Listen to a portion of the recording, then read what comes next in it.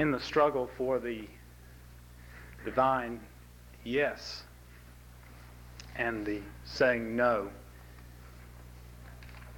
how is one also to respond to those who preach the gospel of deterrency, which is basically an understanding that power must be balanced with power and that force must be met with equal force, and that there is a history of institutions balancing this power and maintaining a certain level of peaceful coexistence.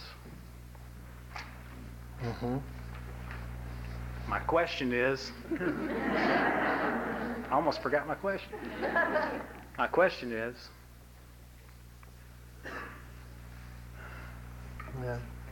do you imply in your teaching that the struggle of the individual to become God in some way ignores the political reality that in some cases deterrency has in fact been successful? It has in fact been successful. In some cases.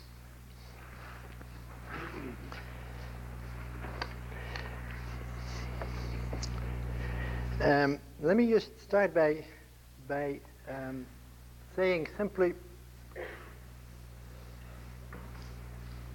and I don't really sort of have an answer in the sense of that what I was just saying this morning doesn't obviously make a lot of political sense for many people. The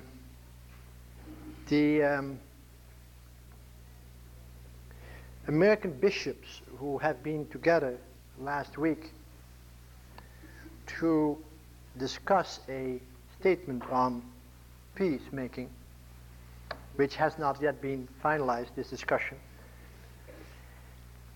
have gone through an enormous amount of agony around that issue. Where are you? Could you put your hand up? I know. Okay. A lot of agony. And the attitude of the Catholic Church over the last 10 years is evolving around those problems very rapidly.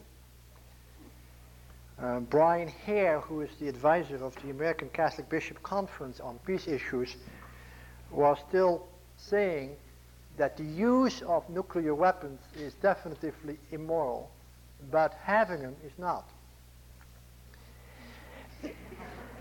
You can see what a strange construction that is, because having them obviously doesn't mean anything if using them is a moral impossibility. Nevertheless, this was said with also a very much of a pastoral concern for thousands of Americans and Russians and Christians over the world who in some way or another are involved in this very complex defense system. Recently in one of his statements said, well, having nuclear weapons can only be considered acceptable to the degree that the balance of power would be the starting point for mutual disarmament. That, in other words, they went one step further and say having them can only be seen as the way to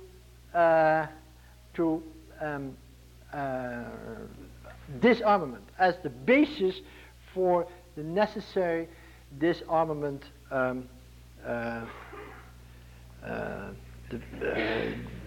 talks. Okay. I'm just saying that just to give you a little idea of the sort of the most formal statements that having been made around this. Also now there has become a new place for resistance, even officially. I mean, for a long time, I'm just speaking about the Catholic Church for a second, simply because there has been so many changes there. For a long time, being conscientious objector was sort of unthinkable for a Catholic. And now since Vatican II, there has been explicit sympathy expressed for those who in their consciousness can no longer participate in war. And so there is a place for that. And now also later, a much more positive voices are heard towards resistance against nuclear arms race. So what I'm saying is there is a movement happening towards a new understanding of peacemaking. And it's right what you're saying is the balance of power in a way has been always considered sort of a way to keep us from blowing up. I mean, that has been sort of theoretically the case. Nobody ever could test that out. Nobody could say, we are not being attacked by the enemy because we have as many weapons as they have, or, you know, that are just, they are mental constructions. You know, while we pile up those things, is it really true that the Russians are ready to attack, or that the Americans are ready to attack, whatever? I mean, all of that, there's a lot of mental games going on in terms of what the other wants to do, and a growing amount of suspicion. The issue that slowly on is emerging, however, is that the balance of power thinking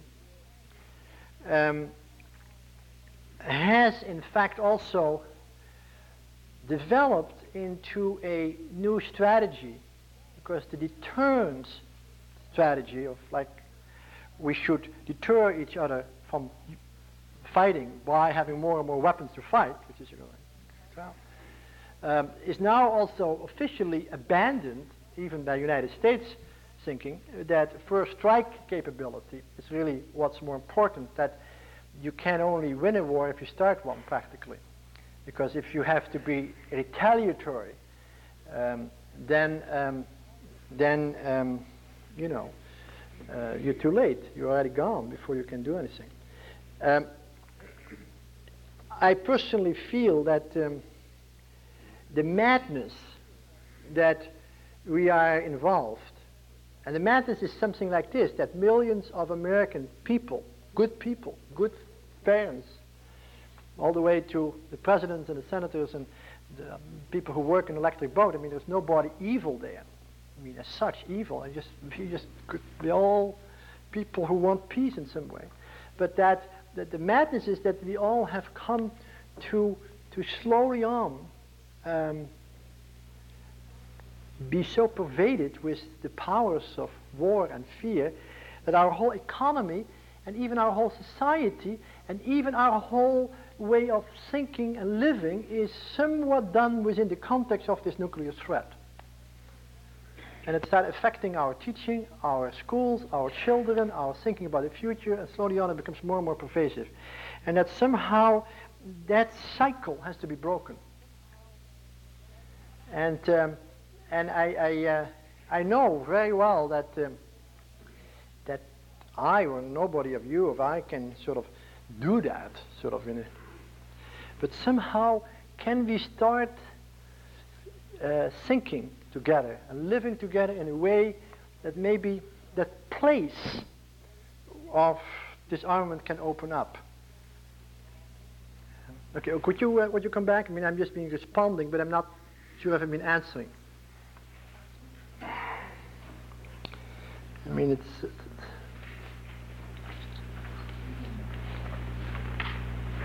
Thank you. well, you have to be sure, because it's not an answer, I realize, it's just a reflection. And the struggle I have is not with your theology, it's with the political reality I have to live in too. Yeah. Which is, I don't even have a problem with the anger that's directed at me because I embrace life, because I think even that can be used creatively. Yeah. And I speak as a priest. I'm a priest. Yeah. So my problem is with the political realities around me that are always attempting to draw me into fear, mm-hmm.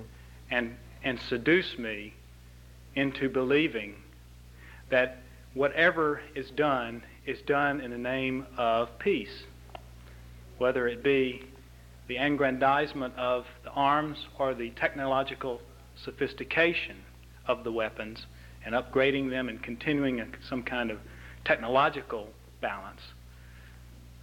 All of these things contribute to seducing me into believing that I'm safe. Yeah. But what I see is I'm not safe. In fact, I'm more in danger. How do I respond to that as a Christian if I'm, do I ultimately say, well, heaven is on my side, and when I go, when the bombs drop, just let me be in the Ronte's position, you know? Well, the answer, no, that's not the right answer.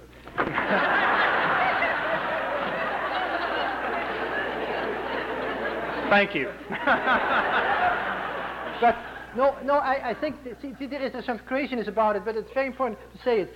It is indeed important to continually to ask, what does it mean today when Jesus says, he who loses his life will gain it?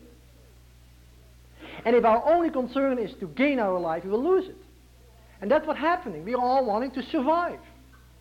But there is a kind of a panic concern about survival that means our spiritual, mental, and emotional, and human death. If I stand in the presence of God and say I'm alive, and I killed about 50 million Russians in order to be alive, then I'm not alive. I'm dead, totally dead. And somehow I have to continue to preach the gospel of Jesus Christ, which says that the physical survival is not our last concern.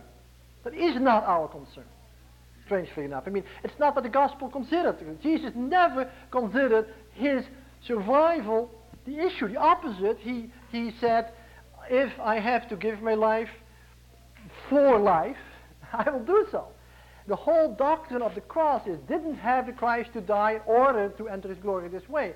And I think we have to believe deeply in our heart that the life of God is stronger than death.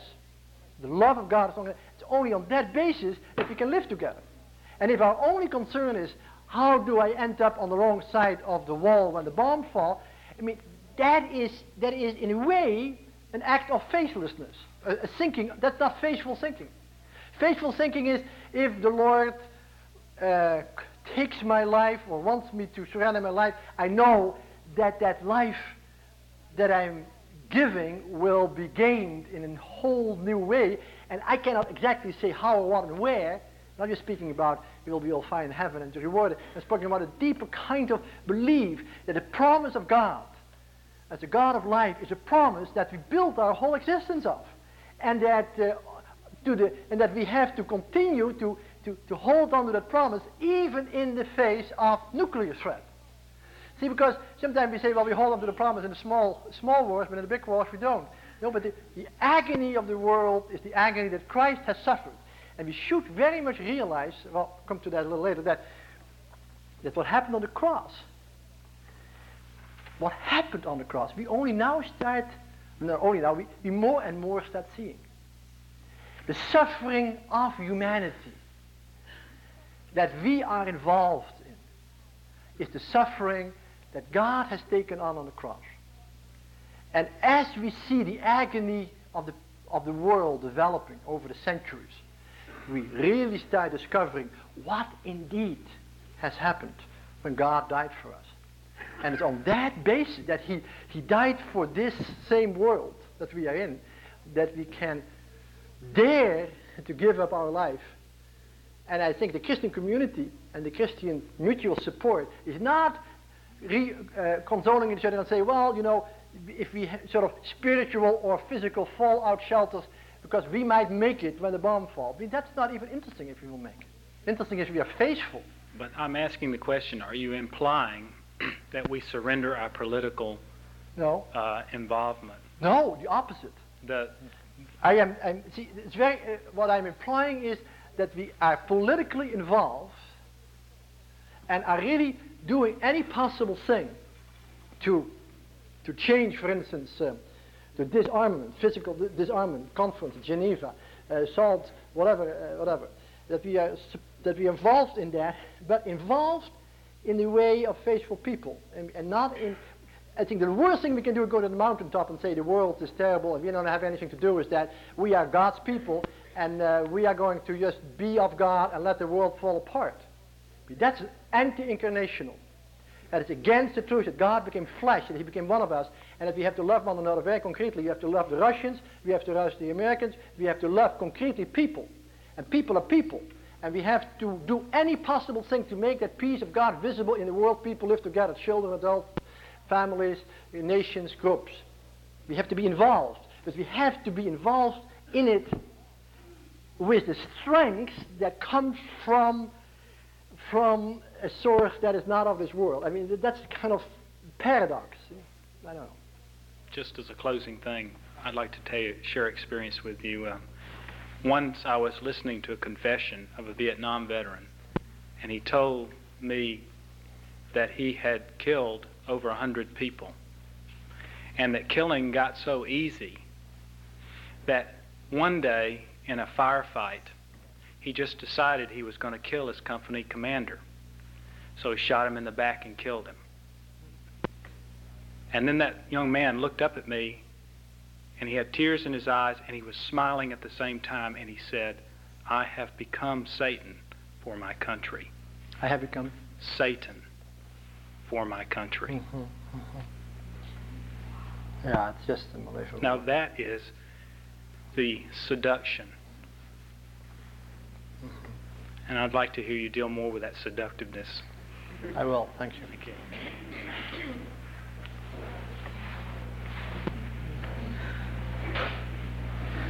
Yes, please. I was feeling a good deal of despair and confusion about the issue of saying no without getting sucked into the same hatred that you're trying to resist when you were reading the description of the massacre. It's very easy for me to love the victim. I don't yet understand in my heart, although I have read of witnesses like Corrie ten Boom's sister in the concentration camp, who have managed to actively, not just intellectually, but actively love their enemies. Could you address for me how a Christian actively, in the face of it, is able to show love to one's enemies? Just I cannot, but I will give you little stories because they're really coming. While you're talking, I just got little stories. My grandmother lived with my family in Holland while during the German occupation, and the SS soldiers all the way came to the door to look for my father, who was hidden behind the window sill on the second floor. And we were telling him to be very quiet because every time the Germans could come in and take him out and send him to the things. And so we were really full of hatred for those people who were trying to get my father. And my grandmother, who lived close to the German border but happened to be with us because her house was destroyed, lived with us. And she was a very wonderful person. She was in her 70s then, 60s, 65, 70. And the German big military guys came to our door. And my God, everybody panicking, they have helmets and so on. And my grandmother speaks a little German, because she's on the German border and so on. And said, "Oh, you know, why don't you come in the kitchen? I have a cup of coffee for you. Because you must have been really hungry, working so hard the whole day." And he was 18 years old, and my grandmother saw an 18-year-old grandchild in front of her. And she saw this unbearded little face under the big helmet and so this guy was totally inappropriate. I mean, he was older, but he was just a little boy, and she saw this young child who was become part of this huge army, and suddenly was victimized by the enormous force, the demonic force, that he himself was not a demon. He was just, and I thought about it. Another example that comes to my mind is Timmermans. Some of you might have read that book about Timmermans, about Argentina. Timmermans was a very well-known journalist in Buenos Aires, and he was tortured terribly by the Argentina police. But the torture had become so institutionalized that they tortured people from 8 in the morning to 5 in the afternoon, or at night, they did at night from 7 at night till 5 in the morning or something, without even realizing, the kind of inhumanity they were involved. Because after a torture session, and you know how they are from descriptions, the torturer sort of sat down, give a cigarette to the guy who was torturing and said, listen, you have some relations in the publican world. My son is looking for a job. Do you know how I could get a job for him? And suddenly Timmerman was realizing that this man was totally part of a system that was totally beyond him and had sort of lost his soul in it. All of that is simply to say that it remains of great importance for us to continuously realize that the people who doing those things, like even the soldiers in Guatemala, are really like we are, and in many ways victimized by the same powers. And I think that is an important realization that can be lifted up in prayer, can be lifted up in discussion, can be lifted up, and can be sort of the beginning of at least some peacemaking on that level in our heart. Do you want to say more? There are moments when I listen to you where it almost sounds very Pollyanna-ish, where to me, I guess the struggle is to see the whole person in that soldier. I mean, to see, for example, your grandmother seeing a young Nazi soldier, and she was beautifully able to suddenly focus in on that's an 18-year-old boy who needs a cup of coffee. Yeah. Part of me says, isn't that wonderful? And part of me says, yeah, but she's ignoring the other part of who that person is. Yeah. I mean, he is an 18-year-old boy who needs a cup of coffee, and Sure. and in that, and I think that to be Christians in the world, we are forced to complete the and for it to be valid. I mean, if we all go around encountering that kind of evil and saying, well, there's just a 33-year-old overgrown child. No. I just wanted to give a beginning to that. Another response, which is a little more deeper, and which I really need some more time for really to think about it, but it happened is that's just a spiritual response that is in line with this, but it is somehow essential, and it is maybe it doesn't make much sense to you, but somehow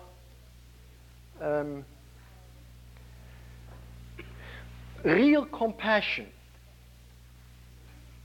which means to suffer with, okay? To suffer with, that's what the word compassion means. Pati cum, suffer with. In a spiritual sense, means that we connect our lives with the suffering of God. That's really what compassion in the most profound sense means. That God came to suffer.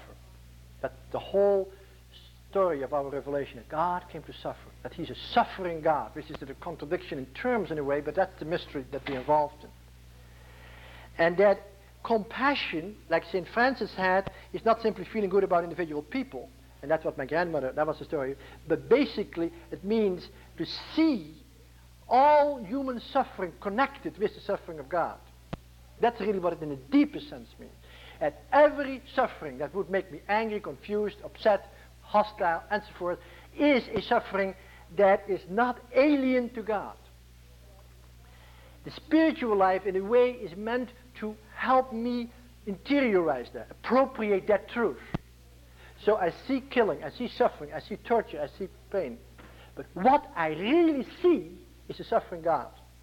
I mean, see in the kind of, with the eyes of faith, with the eyes of the Spirit. Happy are those who see. What you see is God suffering. And the mystery is that by seeing God suffering, we also see that that suffering was a suffering to life. You cannot see God suffering without seeing that the suffering was a suffering for salvation, was a suffering to resurrection, was a suffering to new life. See, it's not a suffering that leads into a dead-end street. It's a suffering that has in its heart God's love, and therefore a love that is greater than death. So it keeps breaking out, and breaking up the death that it lives out. And I think that from a that my grandmother's sympathy for this 18-year-old boy was a sort of a psychological translation of a much more spiritual event that she had been involved in, because I know that she couldn't just see any human suffering without continuously seeing it in the light of her face. And that made her very realistic in one level, but made it somewhat difficult for her to even let destructive hostility to enter into her life. See? And so, anyhow, that's another way of speaking about it, but maybe a little more valid. So what I'm thinking now is that the only way to actually confront that is not with my mind, because my mind would go crazy with that. Yes, with the mind of Christ. It has to have the mind of Christ, or you'll break. And see, now, you say precisely what I didn't say, but that needs to be said, but it's very hard to say it so that it makes sense. But indeed, have the mind of Jesus Christ, Paul said to the Philippians, who did not cling to his divinity, but emptied himself and became as we are. It is in that mind that we can start living in the world without being of it, but somehow because we don't cling to that power. Now, my question, and also a question for ministry, is not if this is true or not, because it's sort of true, it's in the scriptures, but how to let that truth descend from the head into the heart. Yes. How to let what I know is the mind become a reality of the heart. And that's just formation, that's training, that's spiritual discipline and all of that. And we need each other badly for that. Set up schools of spiritual life. Yes. And the churches should be that school, but in a way many of the churches don't even know the treasures they have to work with. See? Would that be part of the Peace Institute that you were talking about? That we're going to start. A place where you could yes, you and I will start. Yeah. Yes. See, I am thinking very concretely about a network of peacemakers who are constantly willing to deal with those questions and dealing in their heart, which means really dying from the old self and living the new life. But you can do that just once. It's not just you do it once and now you're there. It's just an ongoing way of being and calling each other back to that place. Thank you. Yes? Father, I was wondering, just as a footnote to what she's saying, and I'm listening to you, that if I see someone who is ill and has a broken arm, I may want to share my energies and my time to help them to get to the hospital. Yes. If a person objectively is ruthless, spiritually, and has this, perhaps as a Christian, if I have love, I may want to share that. Not only is there the physical illness, but there's also the spiritual. True. And therefore, maybe it makes it a little easier to reach out to that person and to give what one might have, that love as a Christian, to a person who may not have it in that particular moment as someone coming down. That's the thought that I was thinking. Yeah. Thank you so much. Thank you so much. So there's one thing that struck me about what you had spoken of earlier, and to which this lady's wonderful question addressed itself. But in thinking of your grandmother, seeing that soldier who to her was an 18-year-old, she insisted that there is a reality in which we have to say, yes, he is an 18-year-old, and it seems to me that great help is found in being able to acknowledge that I have to say that I am a 52-year-old nice guy, and a jerk. And what he means to acknowledge that might find it more possible to obtain the mind of Christ, to have compassion on that man who is this. I didn't hear the last sentence. But what means? My ability to say and to understand without being cute, but with being honest with myself, that I am what I hope is nice and hope is good, but I am also this and that.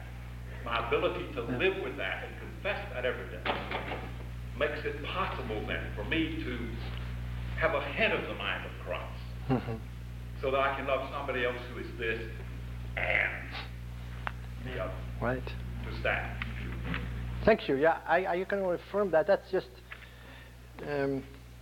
that's spiritual realism, and very important There's nothing so bad as sentimentalism in this.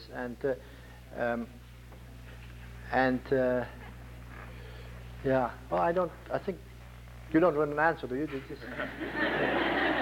Thank you. Yes. Could you speak a little louder?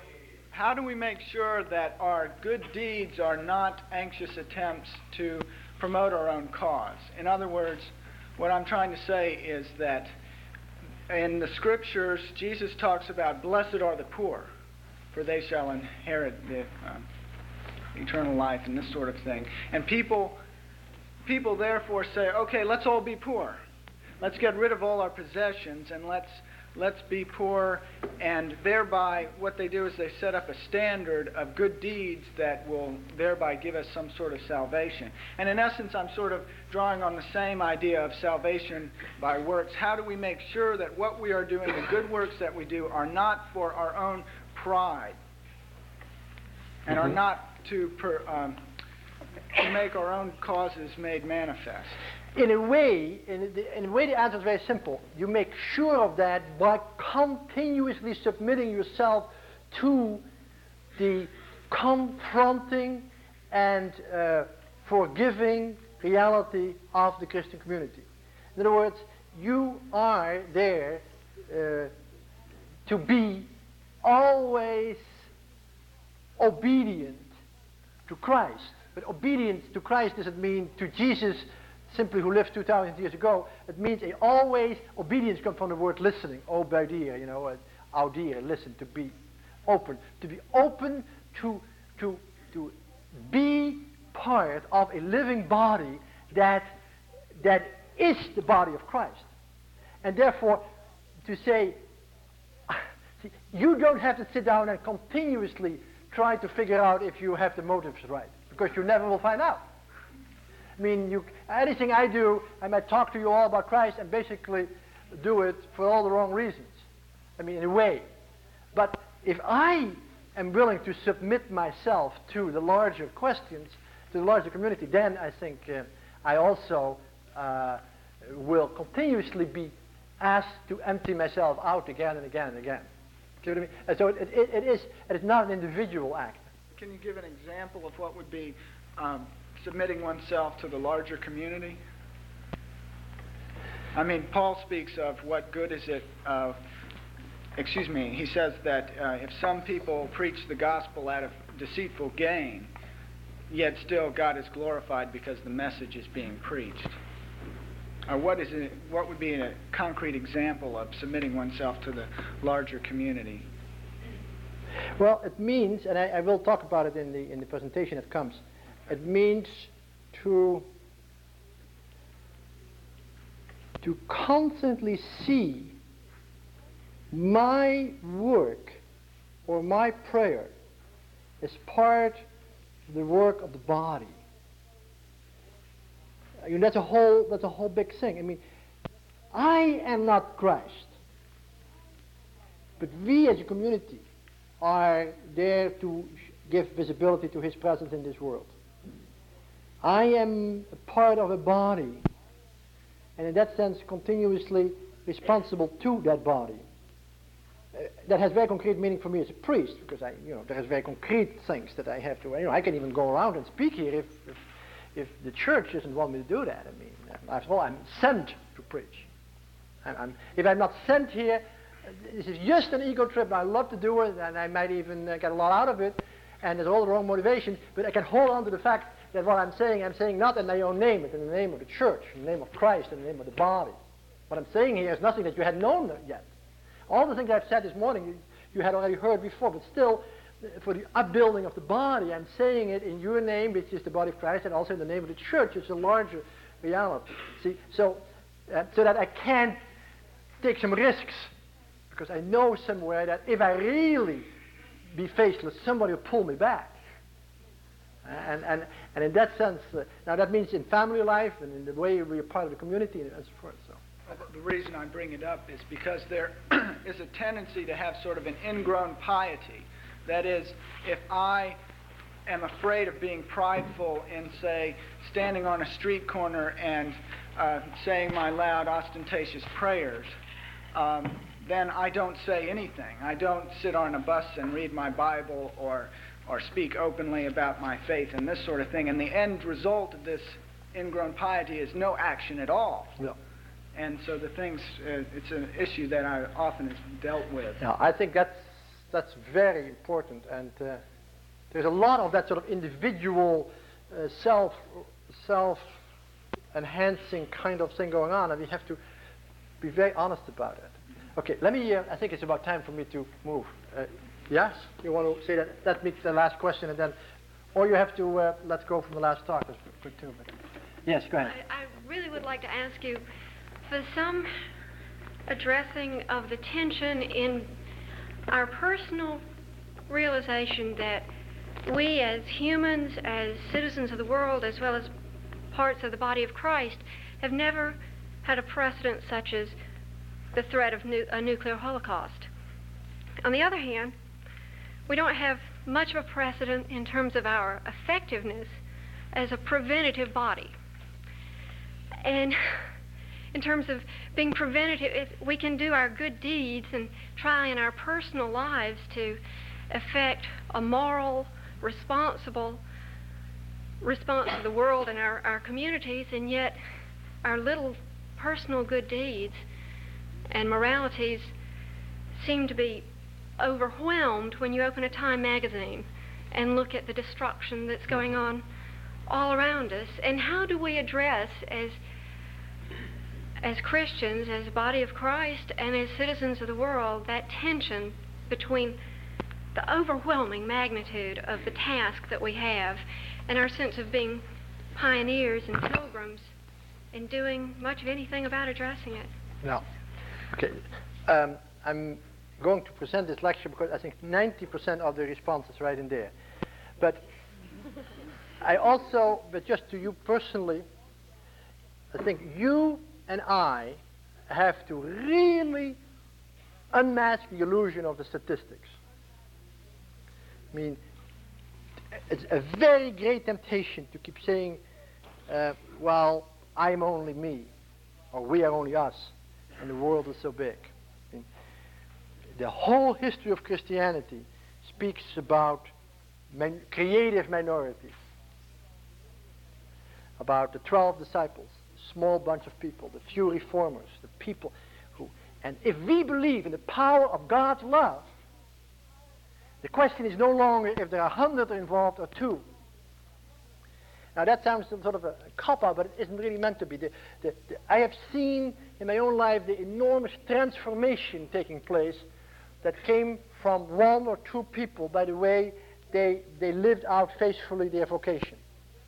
And it's very important that you and I find that vocation, that we are really discovering what is my particular role in life. You don't have to take on the problem of the world. Christ did that. But you have to find what particular vocation you have. That might be a family, that might be work, that might be living together in a certain way. But somehow the question always is, how can I discover and discern my particular task in my life as peacemaker, and trust that if I be faithful to that task, many things will happen. A lot of things that I don't even will ever witness. See, that's somehow that crazy confidence that a Christian is supposed to live with.